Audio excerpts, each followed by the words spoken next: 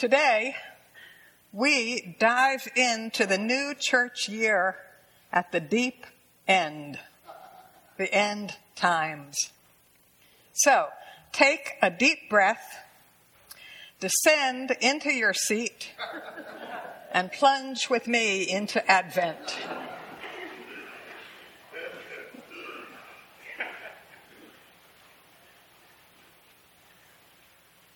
We start Advent not with the first coming of Jesus as a baby, but looking forward to the second breathtaking coming of Jesus the Christ at the end time.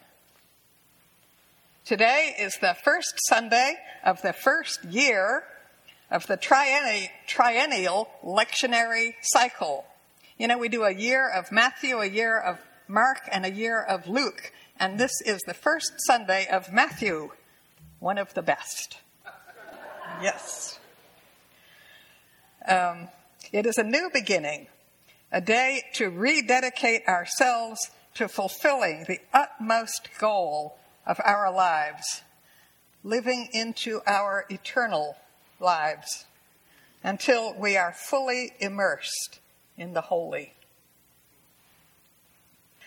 Now, you know, our eternal life does not start at the end of our earthly life. Because about that, we have little control. We know neither the day nor the hour. As Jesus says, here we are in our ordinary lives, eating and drinking, marrying and giving in marriage, gardening in our fields side by side, grinding coffee beans in our kitchen side by side, when suddenly that part of our life ends. We must stay awake and aware that as we live our ordinary lives, we are living in God's realm at this present moment. In ordinary life, we are living in the not yet until we enter the greater life. Now, we abide in eternal life in the present moment because, if you think about it, eternity is eternity. It has no end. It has no beginning and no end. We are surrounded and enveloped in eternity our whole lives. You can't help it. And actually, that's how Matthew thinks of the life of Christ. It didn't happen only once historically, and then a separate, unconnected end time. For Matthew, the life of Jesus is the beginning of the reign of God on earth that continues throughout time simultaneously with eternity. That's a kind of a hard thing to grasp, but we are in eternity. And the church is already living and always will live in the turning of the ages. We are called to wake up and see it with new eyes, all the places that God is active in our lives. Now, we can always begin being wide awake during Eucharist, as we feel the bread and wine absorb us into the great eternal body of Christ. So we absorb that bread and wine, and it absorbs us into the body of Christ at the same time. Beyond taking Eucharist, what we do in the meantime before the last day is to practice Matthew's Sermon on the Mount.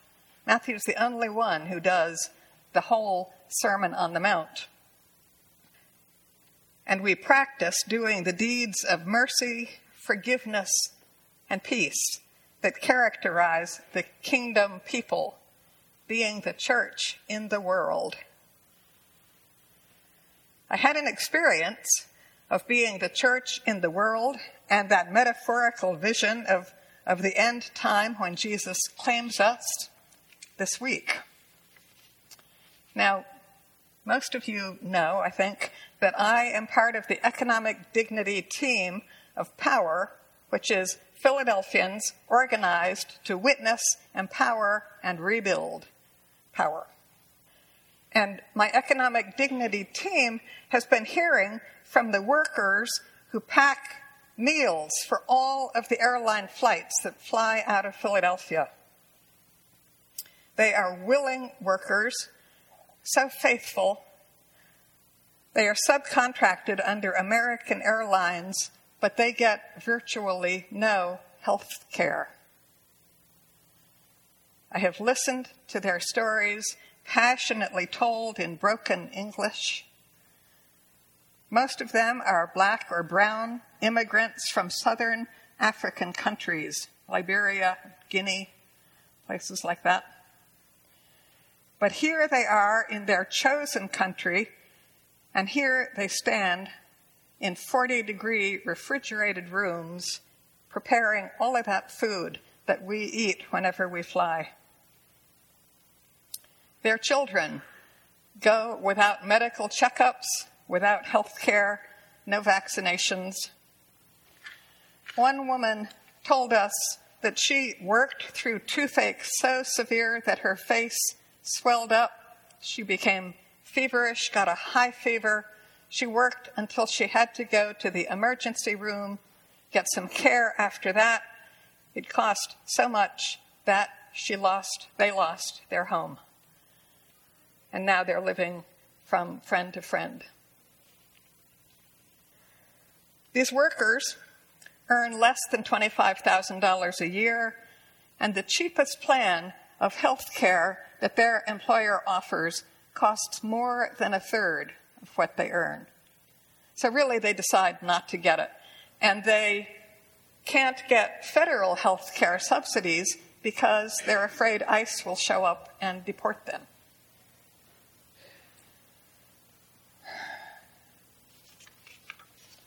I felt enormously privileged to be invited to stand with these workers to ask for fair treatment. And we did that this week, the Tuesday before Thanksgiving, which is a heavy air travel day, as you know. We gathered with 400 of the workers and their supporters from Power and various unions. We gathered at the departure gate of the Philadelphia airport. And we marched. And we chanted and we prayed as the news helicopters rotated overhead. It's very dramatic.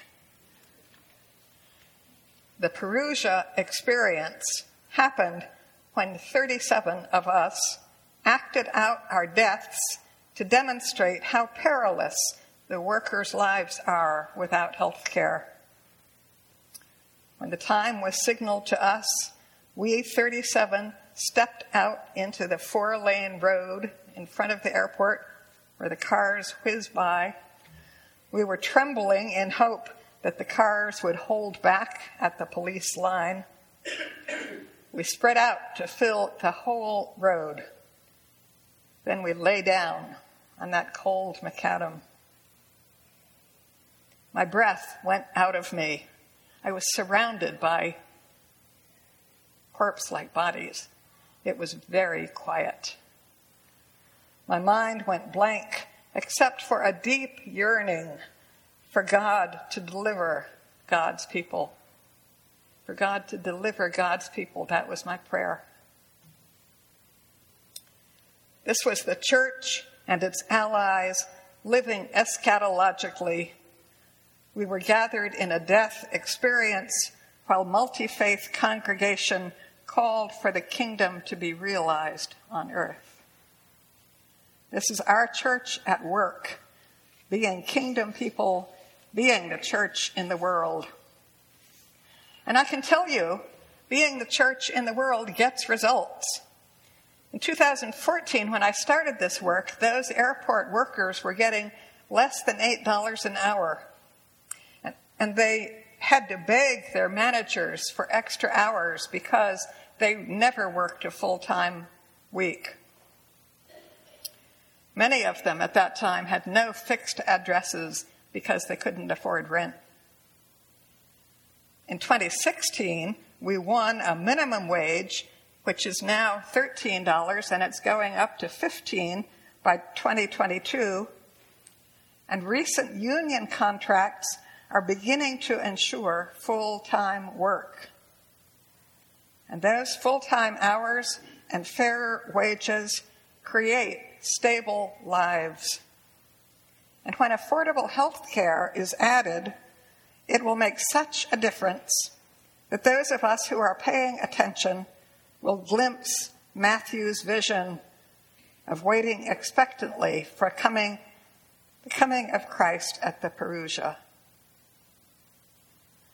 So stay awake.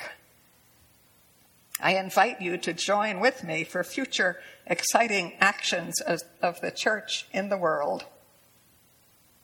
Welcome to the new church year and to your eternal life. Amen. Amen.